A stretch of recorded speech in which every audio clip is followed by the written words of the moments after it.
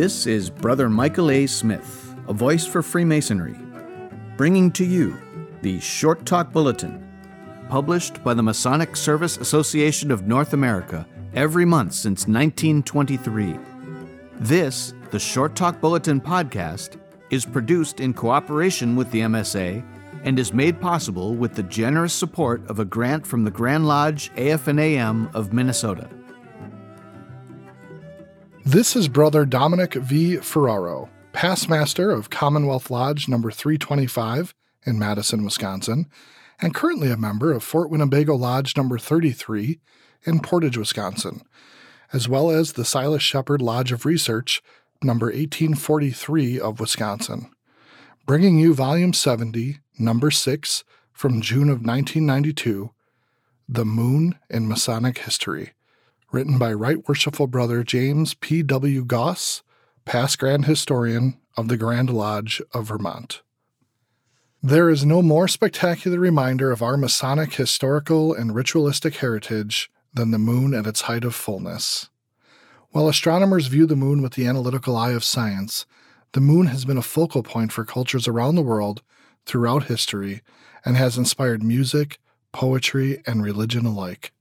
However, for Masons, and particularly Vermont Masons, the moon has not just been a symbolic light in our ritualistic teaching, but also a literal light to our brethren of long ago. It thus behooves us to take a moment to remember the moon and its long association with the craft and its origins. Our direct Masonic tradition regarding the moon begins with the ancient Hebrews. In Genesis chapter 1, verses 4 through 19, we are told that on the fourth day of creation, God made two great lights, the greater light to rule the day and the lesser light to rule the night. Despite the specific prohibitions against lunar worship in Deuteronomy and the Book of Kings, the moon was still regarded as a strong symbol of permanence and regularity associated with its usage to measure the passage of time. In fact, the monthly offerings to the moon found in Numbers chapter 8, verses 11 through 15, are still read in some Jewish synagogues. It is from the medieval European science of alchemy that the first uses of the moon in the graphic and ritualistic manner that Masons are accustomed to derive their meaning. The alchemists were a group of mystics who first appeared in the 12th century and were the forerunners of our modern chemists. They believed that with the proper mixture of chemicals and methods, base metals such as iron and lead could be turned into gold and silver. Beyond this, however, the alchemists were true philosophers who used symbols and drawings extensively in their teachings, and who insisted on strict secrecy from their initiates. Much of the graphic symbolism used in Masonry, such as images of the plumb, square, level, rough ashlar, and perfect ashlar, was taken from alchemical texts. To the alchemists, the moon was a symbol of the metal silver, and was used to depict that substance in the obscure writings which transmitted their secret formulae.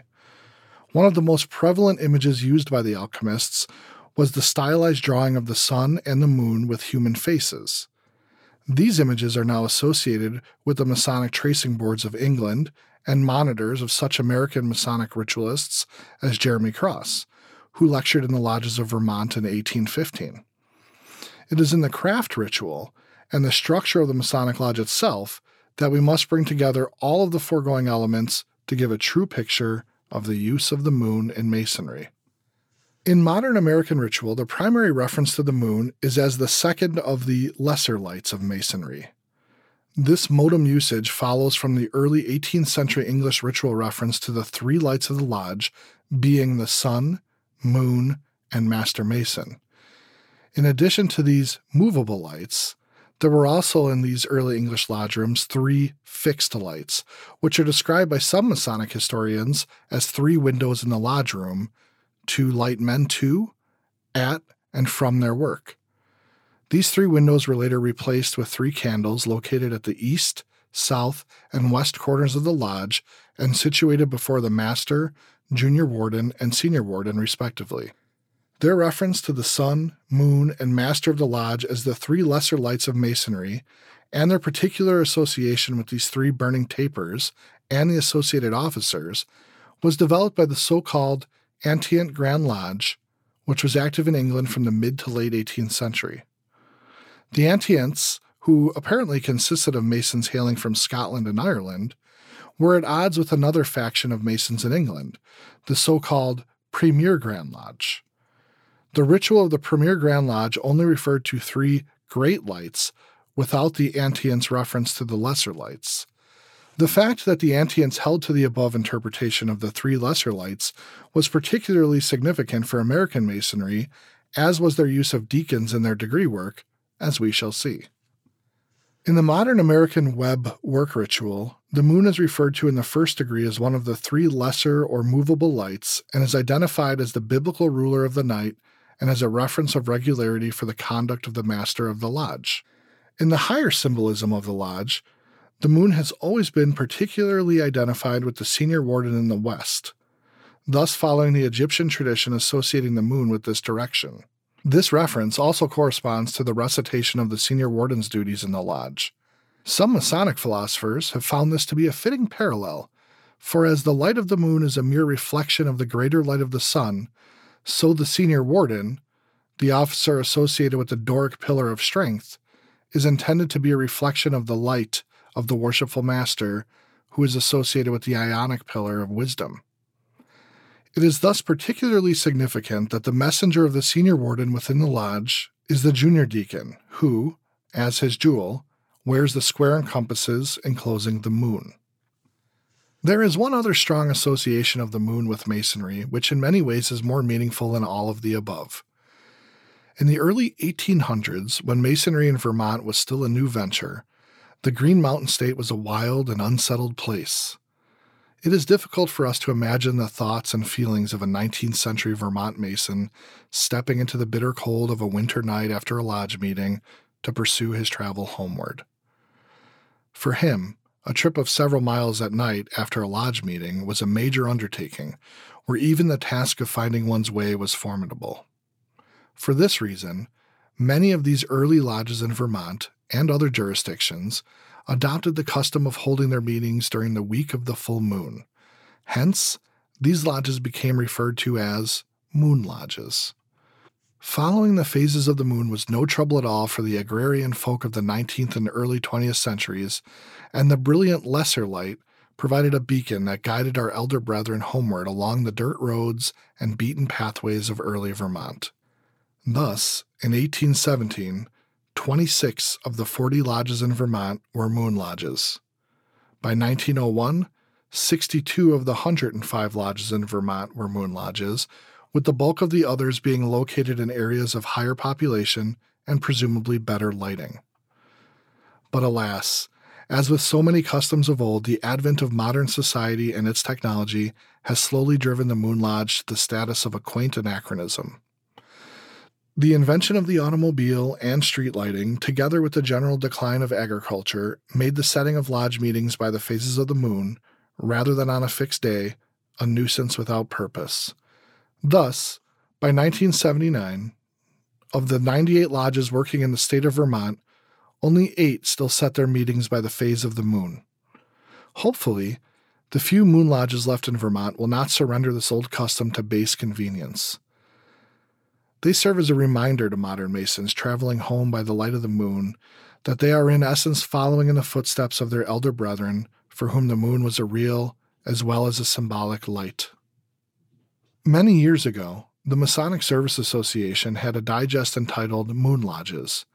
It is now out of print, but we thought an excerpt from the minutes of a moon lodge might be of interest.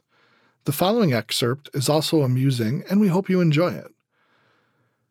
Walter H. Amend, Secretary of Cassia Lodge No. 14, writes, Cassia Lodge No. 14, under dispensation, held its first meeting in Albion, Idaho Territory, November 25, 1882, and received its charter in September 1883. Albion is one of the oldest towns in Idaho, and in early days was a way station on the stage route from Kelton, Utah to Boise.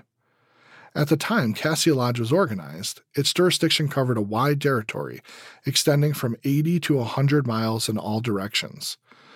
The members, having to come such long distances by horseback or wagon, was the reason for setting the meeting Saturday nights, on or before the full moon.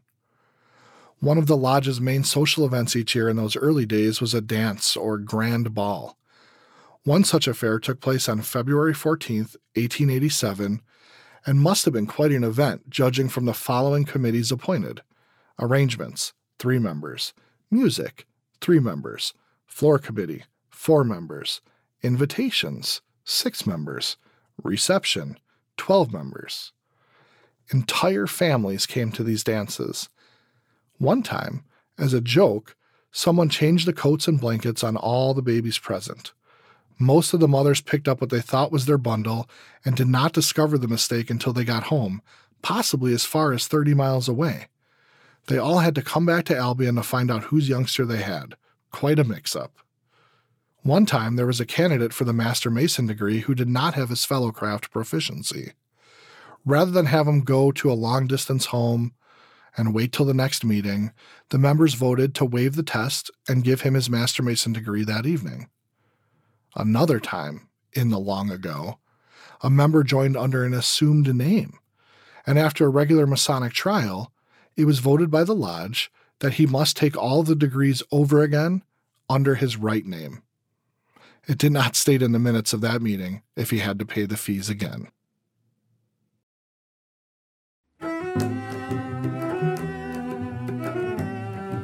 This is Brother Michael A. Smith, a voice for Freemasonry.